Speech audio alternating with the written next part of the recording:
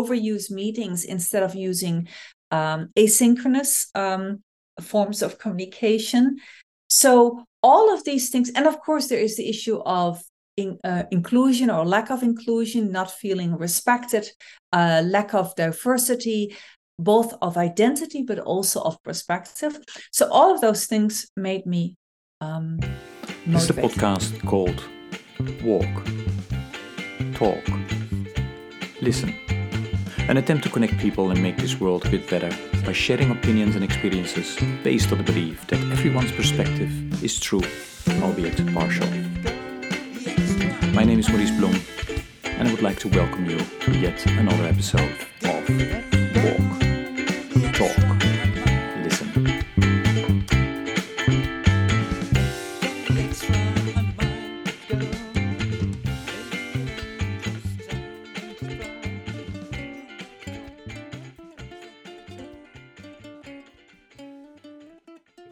Good day, everybody. This is another episode of the podcast Walk, Talk, Listen. And as always, I'm delighted with today's guest who will introduce herself.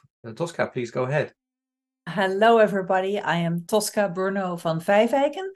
That is a mouthful, and I am currently an independent consultant. I am the owner of a small consulting practice called Five Oaks Consulting, which is named, in case you're wondering what a weird name that is, it's named after my Dutch last name, Van Vijfeijken, which is difficult to pronounce, but in Dutch, it literally means I am called Tosca of the Five Oak Trees. And I assume, Morris, you're going to ask me in a moment to tell a little bit more about myself, so I'll keep it there for now. Mm-hmm. Yeah, and as most of the listeners know, I'm also from the Netherlands, so you're listening today to two folks that have their roots in the Netherlands. Yeah. We met though in the US, right? And absolutely. Actually, I attended one of the courses that you were teaching at Syracuse University, right? So yeah, I hope that you will also explain a little bit about, that the work that you did before you started your own company. But before we go there, Tosca, tell us about, you are from the Netherlands. Are you really born there? Were you born and raised there? And how did you ultimately end up in the US? So, yes. Yeah. But okay. Talk us through that. Yes. So yes, I was born in the Netherlands, and I lived there for the first 30 years.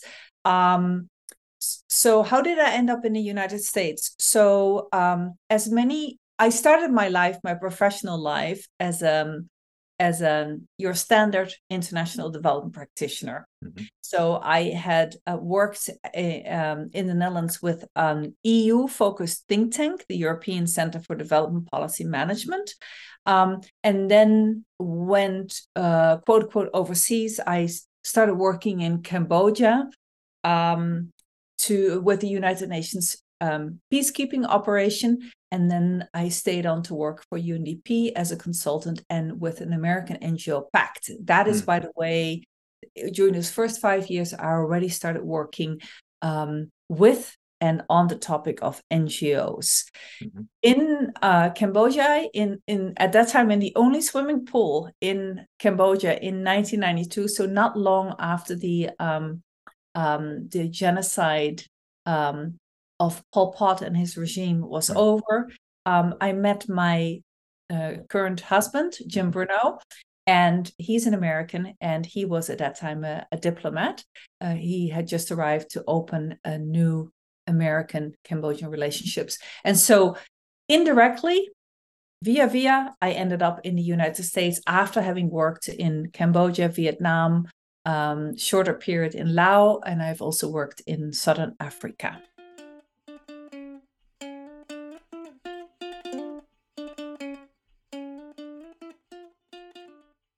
So I studied at the bachelor level, I studied public administration already with a focus on developing countries, and then did my master's in international relations and political science, with a focus on what we used to call developing countries back then. Mm-hmm. And these days, some people still call global South countries.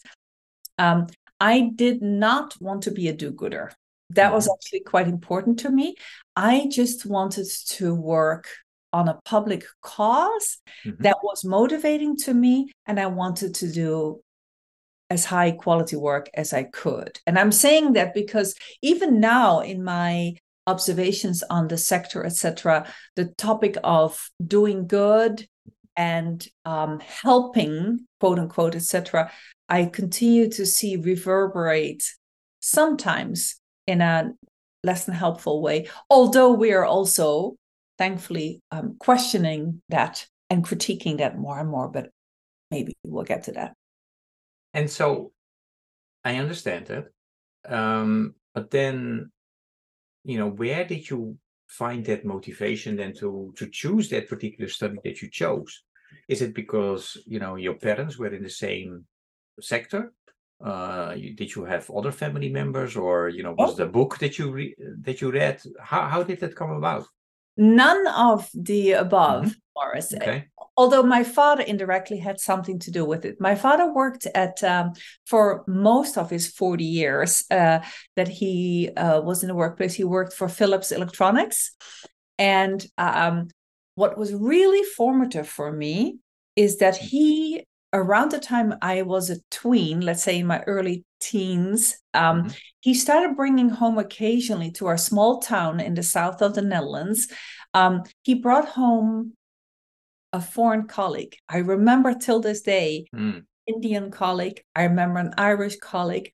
And those discussions around the dinner table in English, when I was practicing my best English at that time, that really, Morris, sparked my interest to do some kind of an international work. And when I started with law, because I didn't know what else to do after I had decided not to pursue another direction that I had in mind initially, I knew immediately that from law I wanted to move into public management and public administration, because I was always interested in government and what government can do for society and those public causes that I mentioned.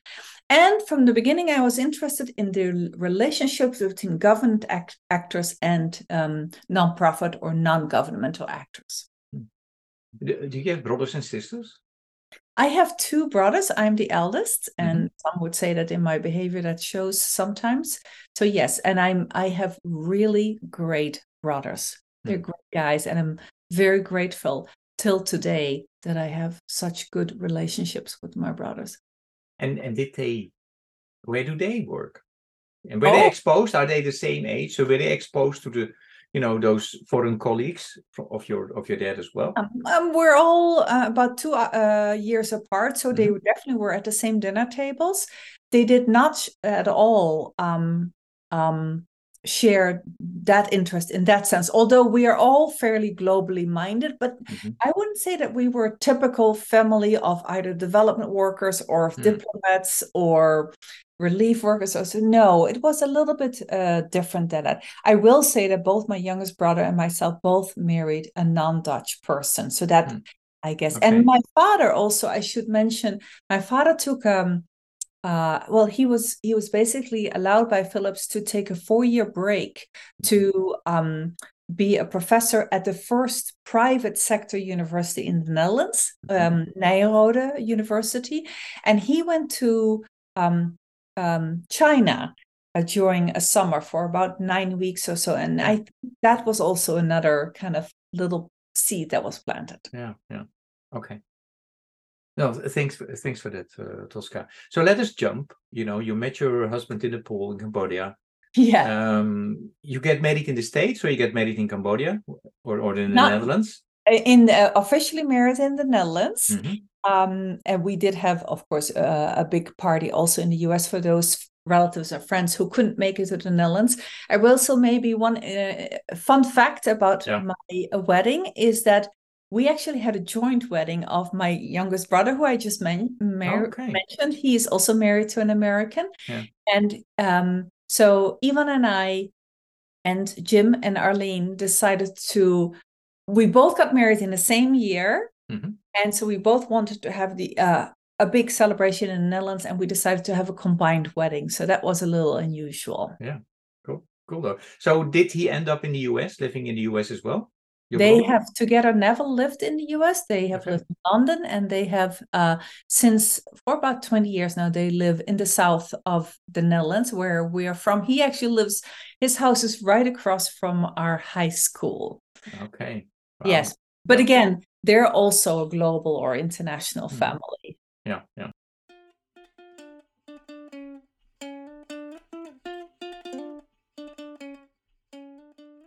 So, then you decide to go to the US.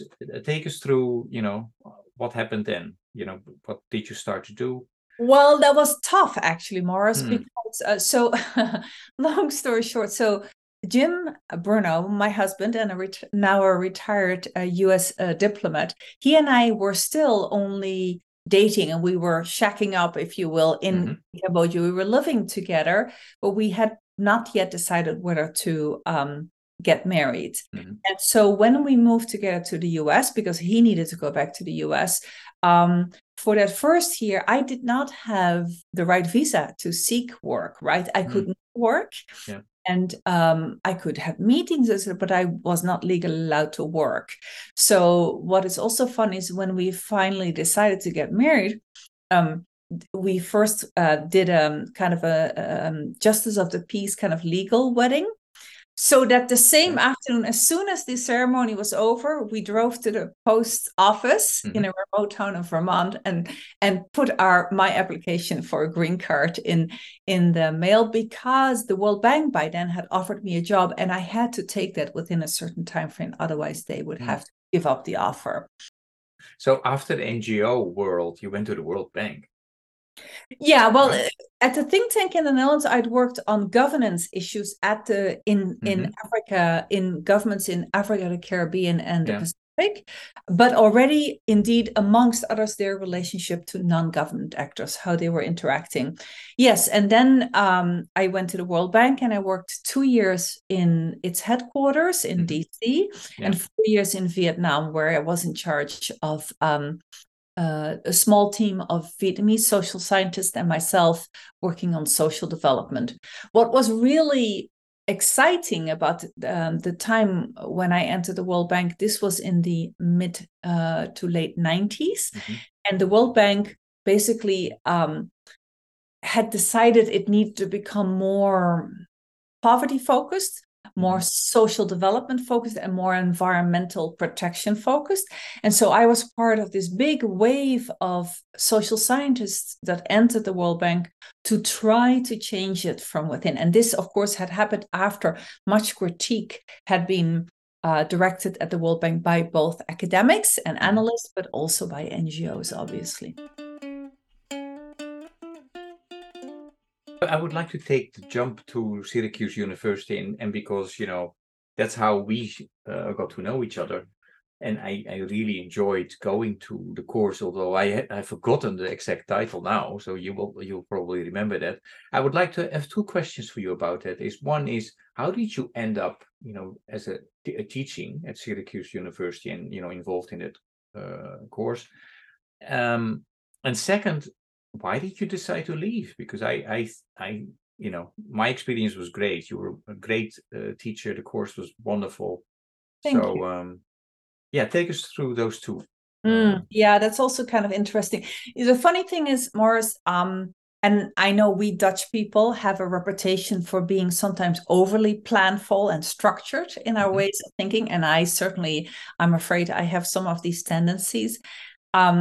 So I am very planful, but actually most of my weaving through sectors, because I've worked in a think tank, I've worked in the United Nations, with the United Nations, with NGOs, with the World Bank, and now we're going to talk about academia. All of that was completely unplanned.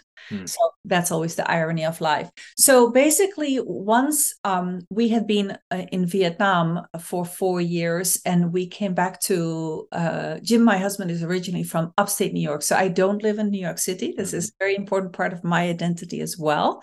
I live in the rural part of New York State, near the city of Syracuse. once we decided to live in the center of upstate New York, around Syracuse, it was very quickly clear to me that there would be no work to be had there for an international development practitioner. And so basically, long story short, my only opportunities for work would be with a local nonprofit that would have been very social work focused. I did not, my expertise and my experience profile did not match that. I would not be very useful to them. And the other was upstate New York has a number of really good colleges and universities. And I very accidentally ended up being what I call jokingly an accidental academic at the Maxwell School of Citizenship and Public Affairs, public management, at Syracuse University. And the funny thing is that the Maxwell School is pretty underbranded. So it happens to be already for 20 years in a row consecutively the best graduate public management program in the US, according to a very contested, I should say, ranking system, but judged by other academics in the field of public management as the best school. But yet, for instance, the Harvard Kennedy School of Government is much better known because Harvard has a huge brand name, right? But the Maxwell School is very good. So I just accidentally ended up there through some networking that I did and ended up more than 10 years there. So what I did there is 3 or 4 things. One is, you mentioned teaching. Yes, I did teach at the graduate level, and I liked that very much, although teaching is also scary. I initiated research and as well as contributed to research. Some of that research was almost consulting-like, was very practitioner focused and meant to be of use to practitioners and actual NGOs, because the initiative that I led there was called the Transnational NGO Initiative. And we focused on 3 things. One, the NGO always being the unit of analysis, meaning the organization of the NGO, not the content of what it worked on programmatically, but the organization being the unit of analysis. So leadership development and effectiveness, governance, and organizational effectiveness. So besides the teaching that I mentioned and the research, our mission was to be directly relevant to practitioners. And so that practitioner-facing piece consisted of 2 things, and you experienced one of them. So that was a senior leadership training program. We ran about 22 of those. One was an open enrollment program out of Syracuse, and you were one of our alumni. And another set of programs were custom built for a group of big global NGOs. So ActionAid International, Greenpeace International, Amnesty International, and Oxfam International, and later Civicus also joined. We delivered for them 7 years in a row, also a program. So that's how you and I met.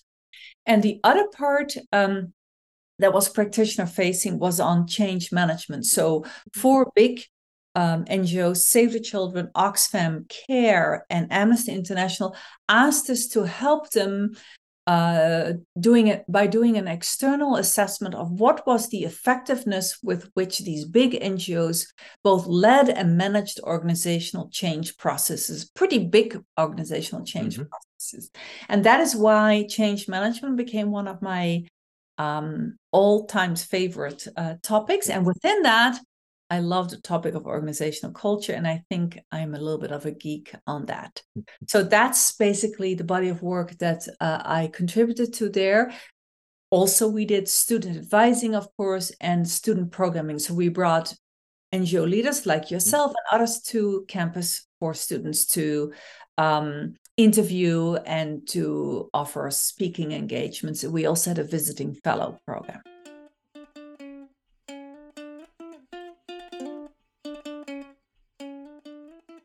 Then after 10 years, you do a scary thing because you're leaving, a job where everything is taken care of, right? Because, you know how to run successful courses. You are in an institution, so in that sense, you're protected. Then you decide to start your own company. So why and how is that going? Okay, why and how's it going? So first of all, I was ready for change. I am somebody who likes to be challenged by change regularly. Okay. I don't always find it easy, by the way, and definitely sometimes scary, including what I'm doing now. But at the same time, I need change. And I realized I had both, after at that time about 26 years or so of relevant experience. I thought I was ready to be an advisor to senior leaders and managers. And at the same time, so while I had worked in a think tank, United Nations, World Bank, NGO, and academia, I had never worked in the private sector. And now I have to run my own little business. And honestly, Morris, when I started 4 years ago, I knew nothing about how to run a business, but I learned on the job. And that learning is so stimulating for me. So I do not regret it for an instance. I will say it's not for the faint of heart.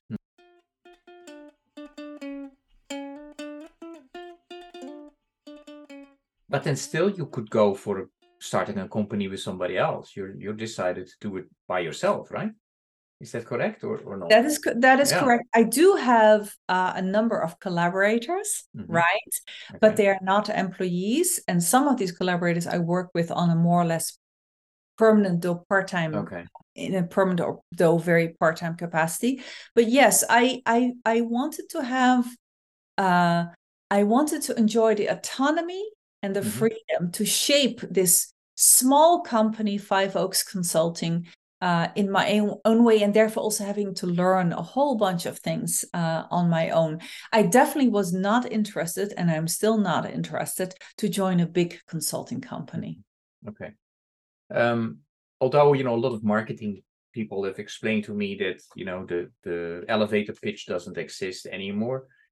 But I'm still asking you to, when we would be in the elevator, and I ask you to explain about what your company has to offer and what you're passionate about, to explain that to me, within that time frame. So okay, I'll give it a go. So I help senior leaders of nonprofits, INGOs, and philanthropic organizations turbocharge their ability to lead dramatic and useful change.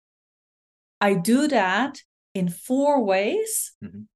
I offer, not surprisingly, senior leadership development support. So whether that is leadership training, as we've discussed, whether that is individual coaching, or my new capability in team coaching that I hope we will get to talk about. The second offering is change management advice. I mentioned that. The third offering is governance reviews and or organizational effectiveness reviews. And the fourth offering is facilitation. You wrote a book called Between Power and Irrelevance, The Future of Transnational NGOs, together with Hans-Peter Schmitz and George Mitchell. How do I need to see, or how do we need to see that book in relation to your organization? Okay. So it's a good question. Yeah. So first of all, very important to say that I am only one of the 3 co-authors of this book, and that Hans-Peter Schmitz and George Mitchell did a lot more of the final drafting of the book, because they are simply better writers than I am. That book, by the way, is published by Oxford University Press. Also important to mention, and it was published in 2020. Important to mention also Barney Talek. He is another practitioner like myself, very well known in Europe when it comes to change strategy and a number of other topics. And he was a contributor to some of our chapters. So basically, Morris, that book is the product of 15 years of Hans-Peter, George, and I collaborating at Syracuse University. Okay.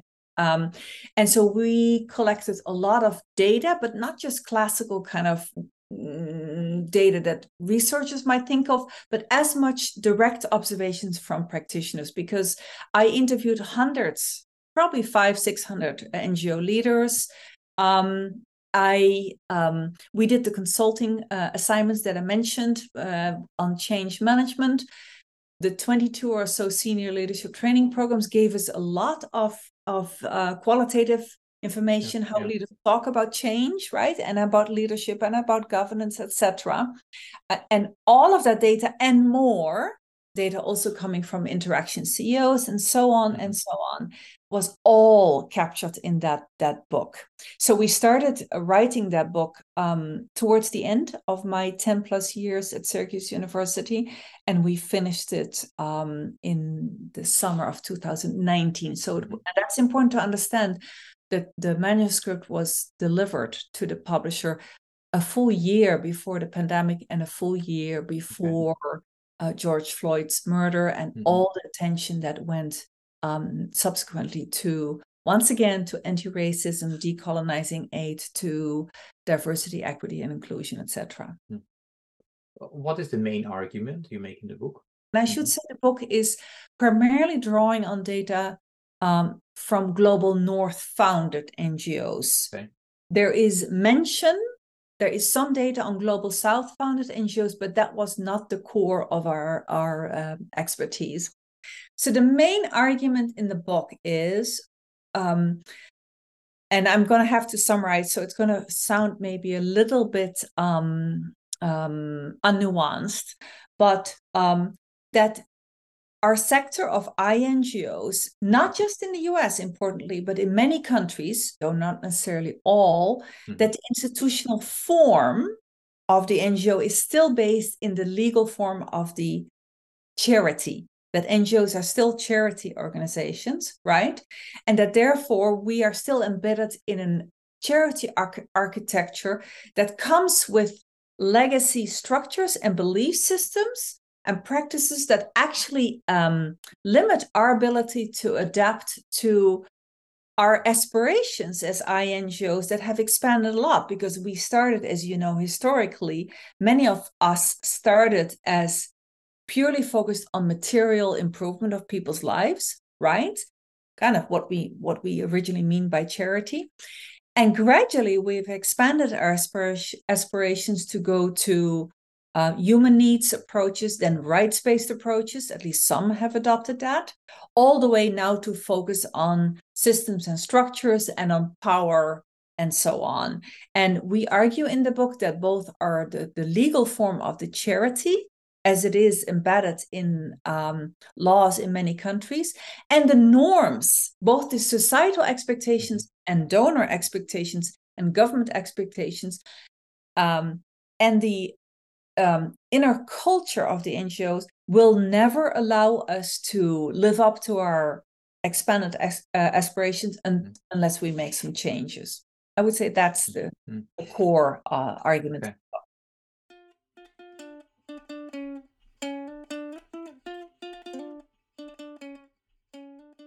I'm taking a small step back, because you said in the beginning, the book was written, or the manuscript was finished before the pandemic kicked in, before George Floyd.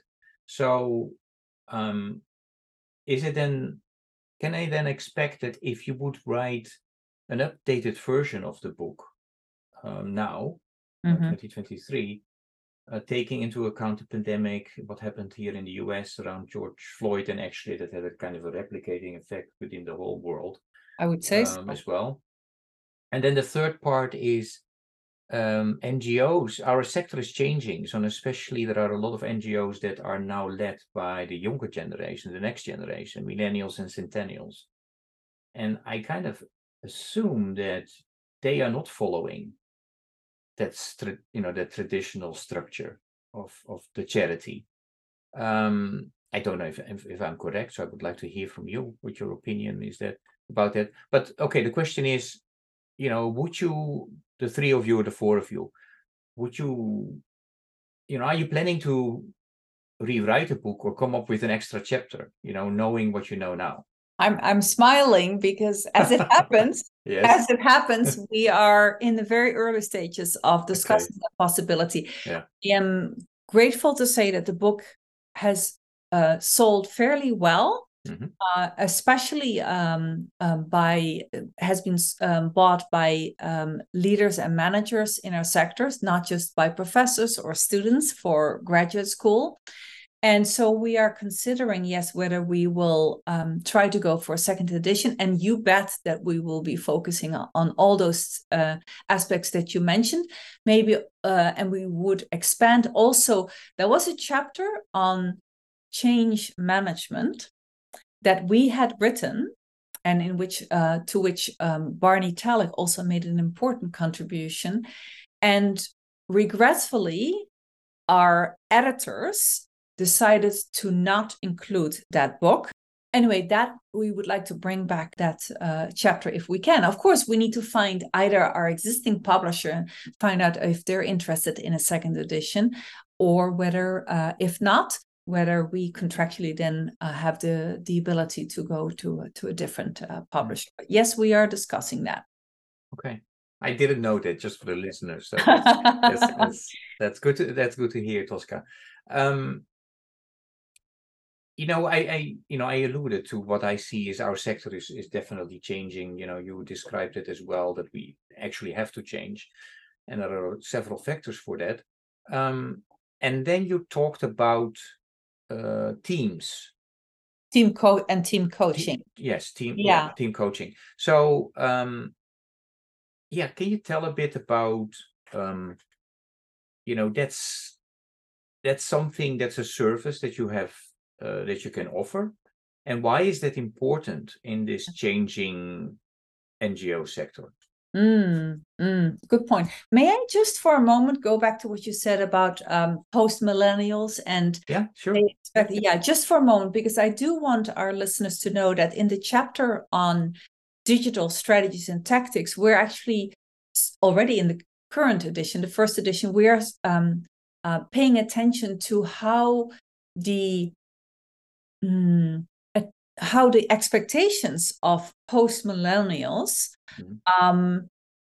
and their attachment to organizations have really changed, to organizations, including NGOs.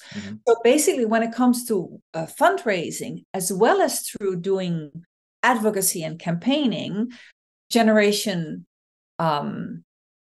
Y and Z in particular, their allegiance, their attachment, their emotional attachment to nonprofits of any kind is much weaker than that of baby boomers. We know that from the research.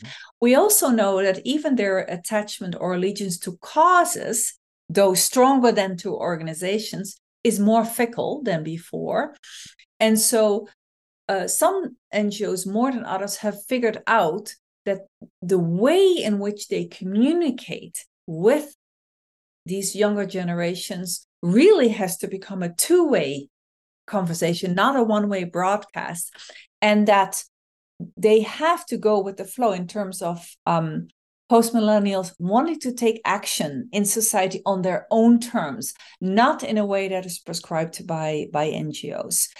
I'll stop there, but I just wanted to make that is included in the book. Okay, that's great. And we make, I did not mention that, you make sure that the book with the link where you can buy the book will be mentioned in the podcast notes, because I really think if you're even a little slightly interested in the topics that are being addressed within this podcast, you definitely should read this book. That's what I think. The other thing what I would like to mention, Tosca, is for those listeners and for you, if you did not listen to the episode with Kees Klomp, not because he is also from the Netherlands, but just because I think he has an interesting view on what is necessary in this world today. But he, he's saying that we need to look at existential economics, that the problem that we have in this world has to do with that we are still driven by the GDPs and financial growth, and we need to look at thriving. Now he explains also in the podcast with me and in his lectures, actually, that you can find online, is that centennials are driven by purpose and millennials are driven by meaning. So, but they can come together in their actions, but they're the start is different. So anyway, I would really, I often say to people that they should check out that episode, because I really like what he's trying to say. It's very much in line with the donut economics from Kate Raworth. Got it. I will definitely listen to that, Morris. Great. I hope the other listeners as well. Hey, Tosca, I would like slowly to go to the second part of the conversation that I always have, because you know that this podcast is a spin-off of my 100-mile walk. But I want to make sure that we addressed, at least some of the main things that we wanted to address in terms of your team coaching company and your team coaching, your book. So it's I think book and my company, we have spoken enough about. If people want to find out more about me, I trust that you have the relevant links in the show notes, so we're not going to talk about that. I wanted to say something about why I was motivated to recently graduate in a program, in a training program on team coaching, and that training program is with Corentus, that is Corentus, based out of Boston here in the US, but definitely a global company. And so they are specializing in team coaching, and they also offer professional development in team coaching. Why do I think it's important? Because I think, so I do a little bit of individual coaching, although I should say very transparently, I am not certified in individual coaching. But a lot of organizational effectiveness issues have as much to do, or lack thereof, or limitations thereof, have as much, if not more, to do with the fact that I see in the NGO sector quite a bit of underperformance at the team level. So what do I see? And again, I'm going to be a little bit kind of, unnuanced, but it's kind of a couple of bullet points. I see a misunderstanding in our sector around what's the difference between a work group and a team, right? Teams are ideally not bigger than somewhere between 5 to 7, at most 10 people. So I see the word team kind of being thrown around fairly sloppily by leaders when they say, oh, I have a team of 30 people. Well, that would not be a team. That would be at most a work group. What makes teams a team is that they produce interdependent products or programs or outcomes, right? So they are interdependent on each other. They need each other to together produce common outcomes and joint products or outcomes or outputs. They need to be mutually accountable. And I see a fair amount of lack of behaviors that actually do indicate that people understand in a team they need to be mutually accountable. I see a fair amount of low quality of decision making, by which I mean lowest hanging common denominators, right? Lowest hanging fruit, and the kind of the dive towards the most common denominators. I see a lot of attempt to go around and around trying to get to consensus in a not too a skillful way. I also see a lack of understanding that sometimes either other forms of decision making, whether it's authority or authority with consultation, to give you one example, may produce both better quality decision making, but also much more agile and adaptive and responsive decision making than I see in our sector. So I see a lack of creativity in how we discuss things in meetings. Very often open discussion instead of other modes of co-creating, if you will. I see a lot of bad meeting management. I see an over-indexing on meetings, meaning we overuse meetings instead of using asynchronous forms of communication. So all of these things, and of course there is the issue of inclusion or lack of inclusion, not feeling respected, lack of diversity, both of identity but also of perspective. So all of those things made me motivated to get trained up in team coaching, and I'm glad to say I am now have just graduated, and I'm really excited to offer that to our sector.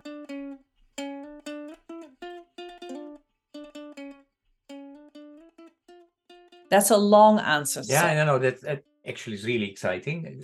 3 quick questions around it. One is, will you write a book about this? Not planning to. Okay. It sounds interesting to me, Tosca. So, second is, where can people find more information? Should they just go to your website, and send you an email to understand what you have to offer, and how they can sign up or, start conversations with you about their organizations or about themselves? And then the third part is, I really think we should make a special podcast episode about this. So, sure, if you think it's of interest. Yeah, no, it's definitely of interest. So yeah. Okay, so in terms of, no, I'm definitely not thinking of writing a book, because that would be pretty presumptuous. I only just was trained in the kind of not just the basics, but also the more intensive form of training in team coaching. So I definitely don't want to presume that I can write a book about it. I'm really listening a lot to my colleagues at Currentus. They've asked me if I'm interested to become a core practitioner in their practice for part of my time. And I very happily said yes, because I love what I experienced as a trainee at Currentus. And so what I just presented to you is partially drawn of their intellectual property, their concepts, their frameworks, etc. Where can people find out more about this particular offer? Yes, they can go to my website and contact me through that. They can send me an email, and I trust that you'll put these things in the show note. Or they can contact me, for instance, through LinkedIn. I'm pretty active on LinkedIn. And so just direct message me there, and I'll be happy to send you also a description of what we can offer as Five Oaks Consulting, including on team coaching. Great. And let me also take this moment to, talking about podcasts, of course, you should continue to listen to this podcast, but you should also check out the podcast that Tosca have done, and many are, if not all, are really, really interesting.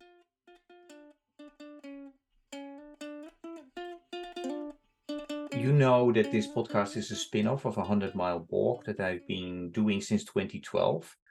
To raise funds and awareness around hunger, poverty, and injustice. And then, during the pandemic, I was not able to be accompanied by co-walkers. So then I came up with the concept of virtual walk. Right. And then this got a little bit out of hand. So I'm still doing it, and it's a lot of fun to do. The question that I always ask to my guests: if you would be asked to walk 100 miles in a week, or 5 to 7 days, for which cause would you walk? And yeah, and why? Why? Yeah, of course, a very hard question. There would be quite a few, but I'll just pick one. So as I told you before, I live in a rural part of New York State, right? Yeah. About 5 hours west of New York City. And so for me, the cause of the positive impact when so particularly upstate New York traditionally has been inhabited by immigrants from, historically I'm talking about, from European countries. So outside New York City and outside the bigger cities of Buffalo, Syracuse, and Rochester, a lot of the countryside is fairly white. We have seen a number of really important positive impacts from the arrival over the last couple of decades of refugees and other forms of recent immigrants. And so what is close to my heart is not just the kind of justice aspect of that, of welcoming refugees and recent immigrants into our area, but actually that we are the ones who are benefiting most from that, because both from an economic revitalization perspective, right? So I live in part of what sometimes is called the post-industrial depressed kind of northeast of the US. Recent refugees and immigrant generations have brought a lot of economic revitalization. They have made our region a lot more diverse. They have enhanced the quality of life through the business they start, the restaurants, everything. It's so important for us that we have, quote unquote, welcomed those multiple generations of refugees. And so in the current climate in the US, where there is so much of polarization and of the othering of people who are different from us, I think the argument that actually we are the ones who are most benefiting is a really important one to make, especially when we see sometimes voters who think that the opposite.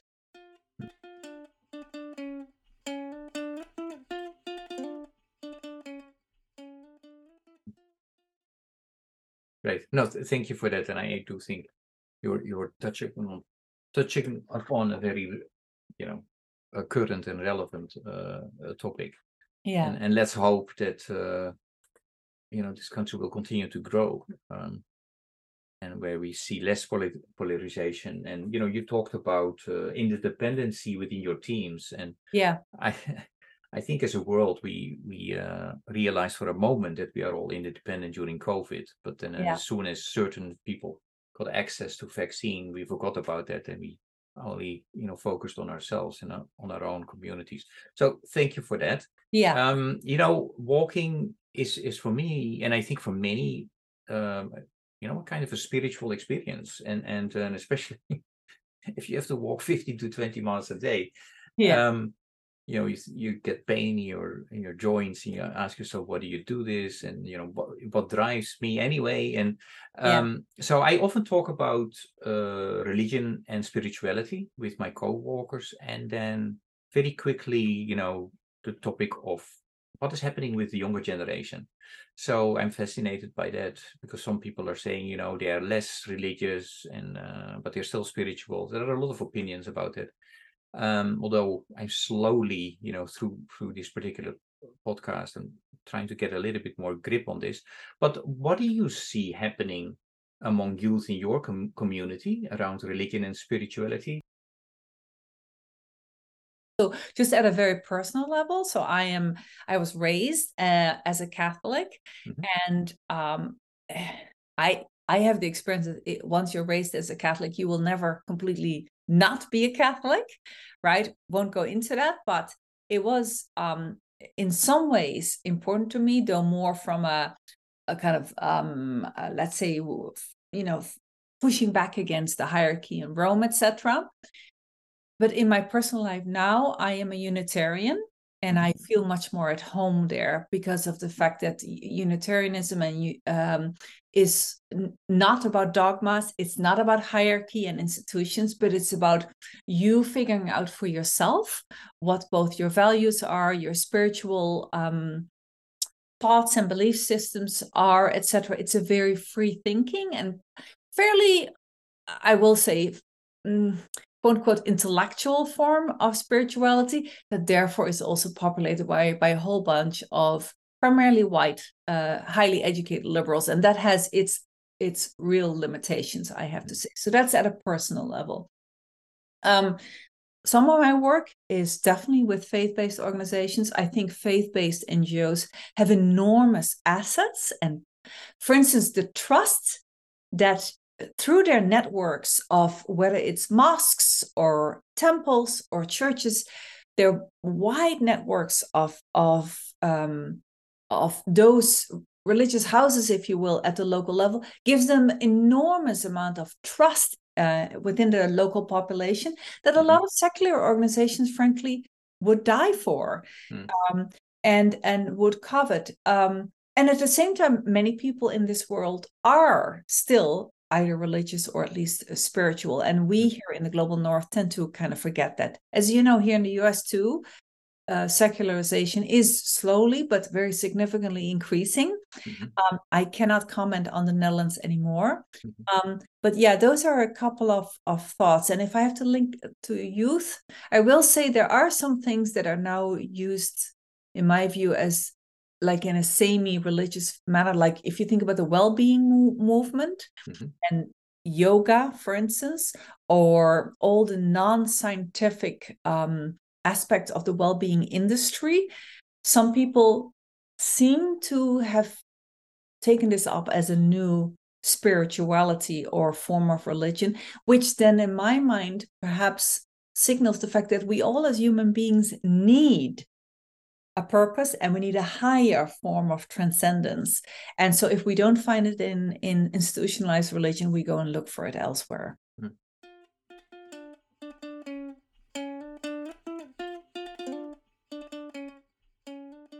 When I was listening to you, I was thinking about connection. The desire of humans to be part of a community, to be connected with others. Absolutely. So that's what I hope this podcast is also doing: connect people to open themselves up to other perspectives, and and maybe then even start a dialogue with people that have another perspective. And I really think that's necessary. You talked maybe 10-15 minutes in about the polarization that's happening, not only in this country but in the world. Yeah. So I have a question always where I try to more intentionally connect you with the previous guest, and the question of the previous guest for you is, so my question for the next guest is, who is the one person in your professional network whose opinion you want to change? Why? And how are you going to do it?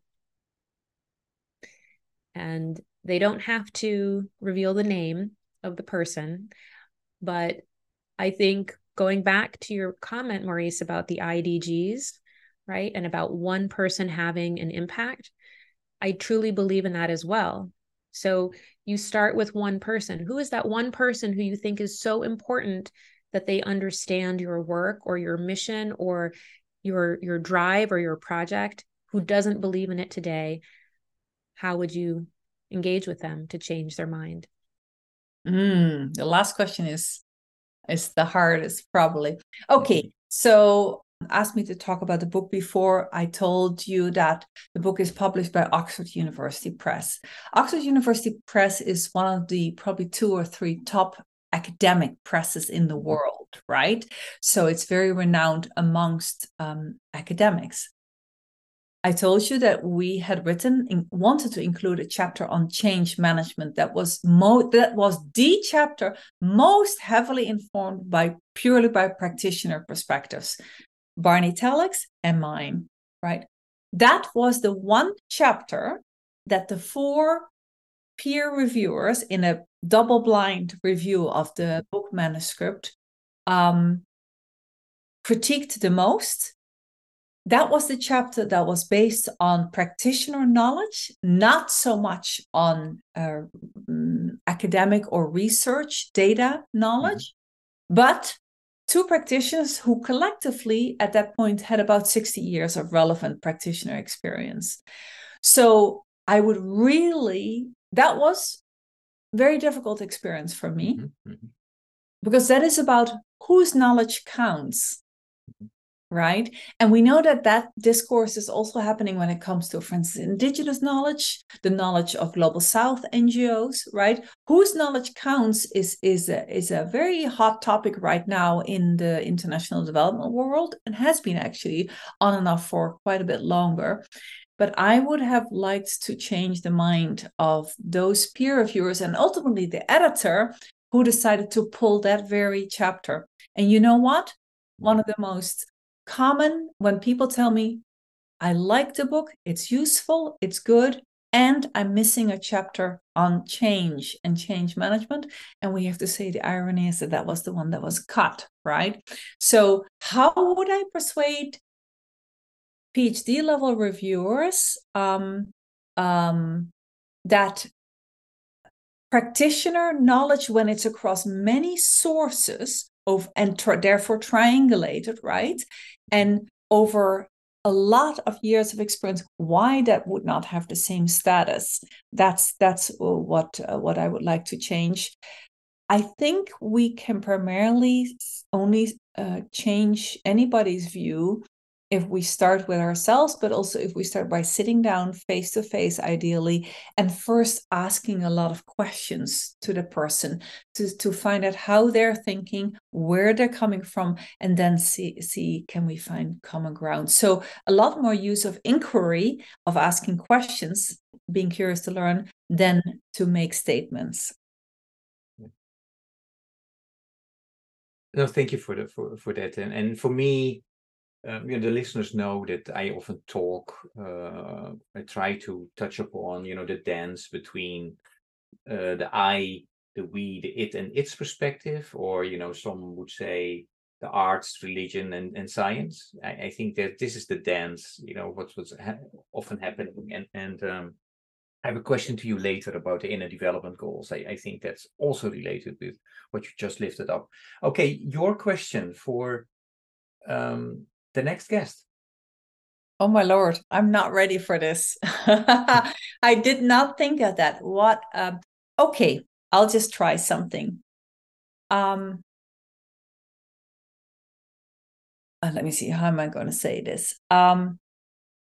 Whether we talk about, well, let's say, assuming we are still talking about the unit of analysis being either nonprofits, philanthropies, or INGOs, right?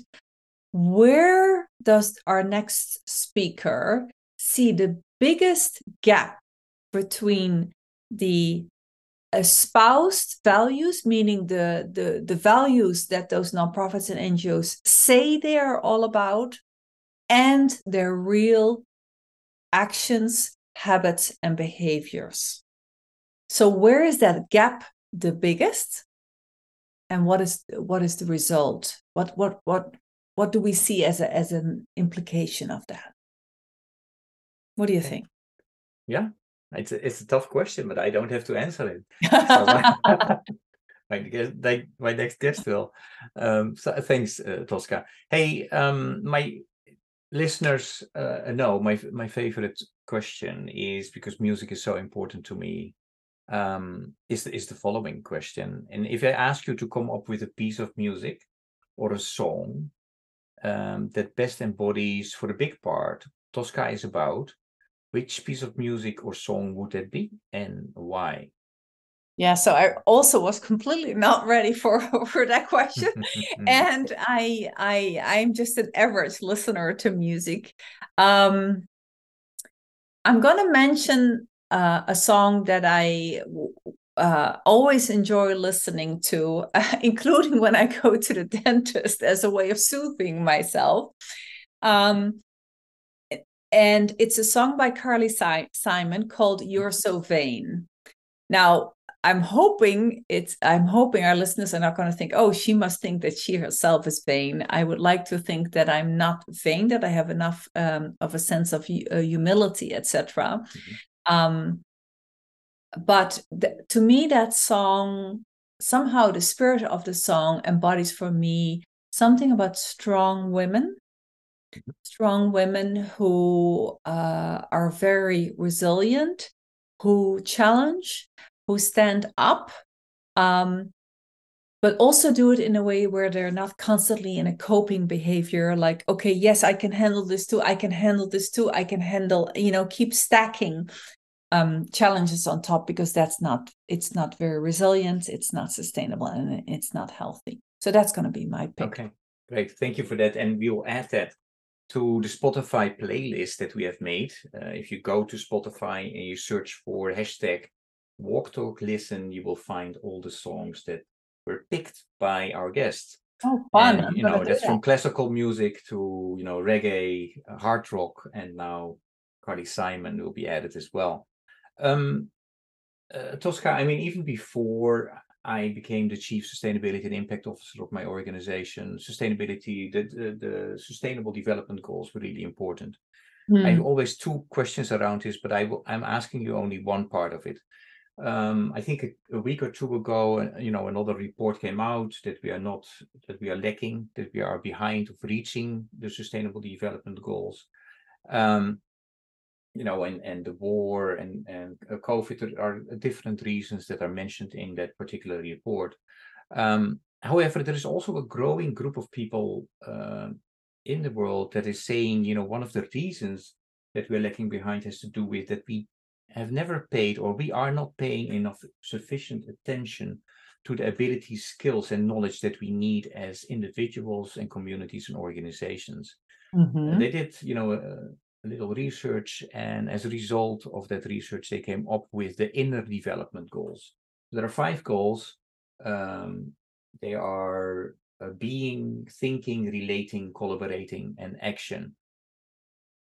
We don't have to make this, too complex, because we could do another podcast about it. I just would like to have your quick, reaction on what are your thoughts if you hear this inner development goals.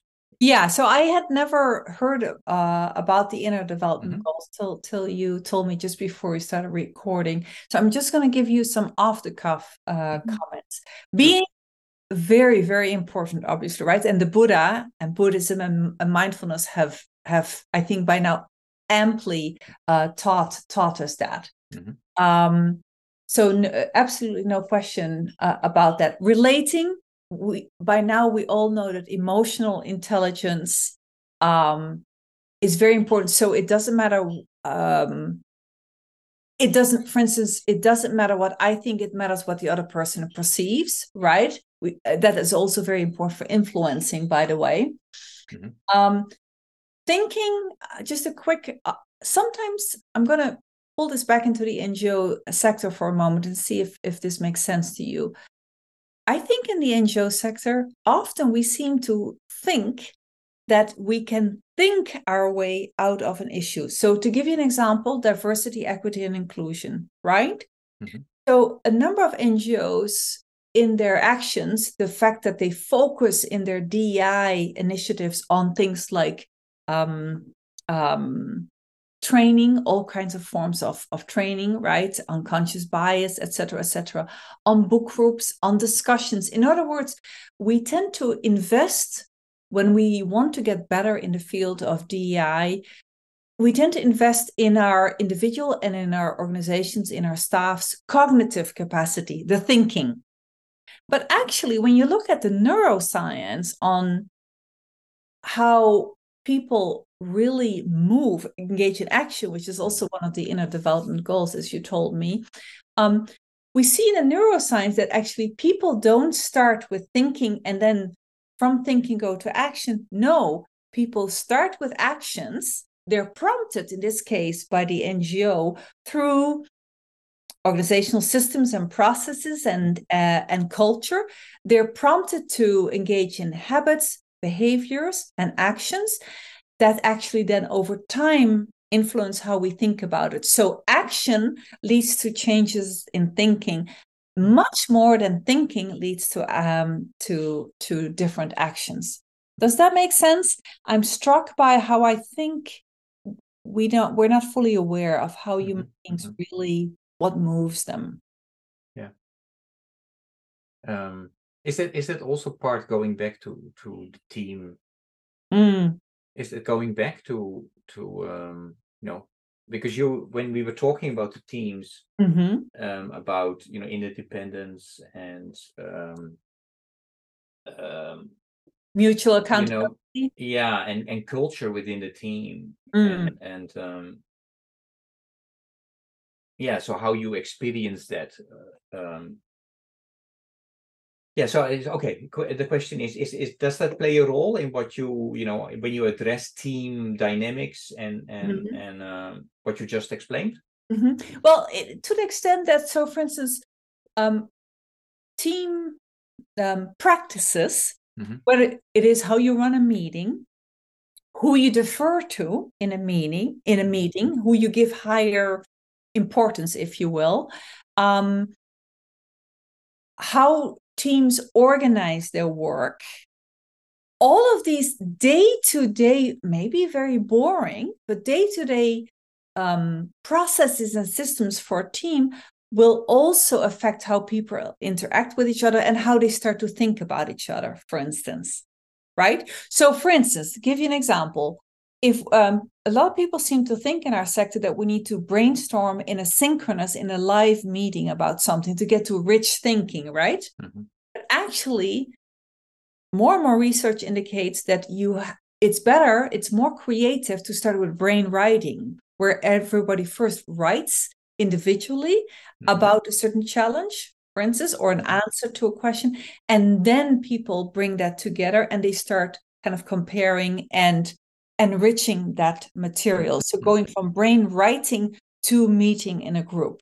These kind of very mundane practices can actually change how we think and how we feel about each other in the team.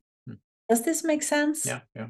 Interesting, because for a couple of conversations and meetings, I first do a Mentimeter where people, you ask them to write. Yeah. Virtual poll. Exactly. So, and that does help. Yes. I have to say that very interesting. Hey, Tosca, I mean, these conversations always go very fast. I still have 2 or 3 questions. I would like you to answer maybe, tweet-wise. So that means you don't have to stick to the 144 characters, but, rather quickly. Yeah. The first one is about a message, invitation, or question for the listeners. Constantly check for yourself whether your habits, behaviors, and actions are reflecting what you say your values are. Your daily habits, behaviors, and actions. I don't mean that in a holy way, right? In a wagging the finger, but I think that's a useful practice. If I ask you right now, on the spot, to commit one simple act of kindness, what you will do this week, what will you do? Gosh, so many I could think of, but I'll just say one is truly listen to a person instead of thinking what your next answer is going to be, what you will say next. Very hard. What is the thing or the issue, what worries you most at the moment? Worries me most, besides climate change, the othering of people who are unlike you in whatever which way. And that, by the way, happens on all sides of the political spectrum. The othering. Where do you see hope? I do think when it comes, you mentioned before kind of simplistic ways of looking at things like economic growth, GDP, etc. I do think that not only do we have now more instruments for measuring at the national and global level well-being, right? But I do think that also here in the US, which is, for instance, a pretty workaholic culture compared to Europe, where you and I both come from, I do think that there is a growing awareness that we need to be more, I don't know, I don't like the word holistic, but a more holistic form of measuring what you use the word thriving, what that means. I do think that across generations, and even to some extent across the political divide, that is increasing. Any question that I should have asked you? You've asked me a lot already, and we've talked a long time. I think way too long. So no. Okay. Thank you so much, Tosca, for your willingness to talk with me today, for everything you do. I really encourage the listeners to check, out your website, to check out the book, to check out the podcast. I always learn a lot of talking with you. Thank you. So really, really thank you, and good luck. Thank you. I'll need it. And thank you so much, Morris. This was such a lively and also for me an enriching discussion. You asked some really good questions that make me think again. And the way you hosted this podcast is gives me new ideas for my podcast as well. So thank you for allowing me to learn from you.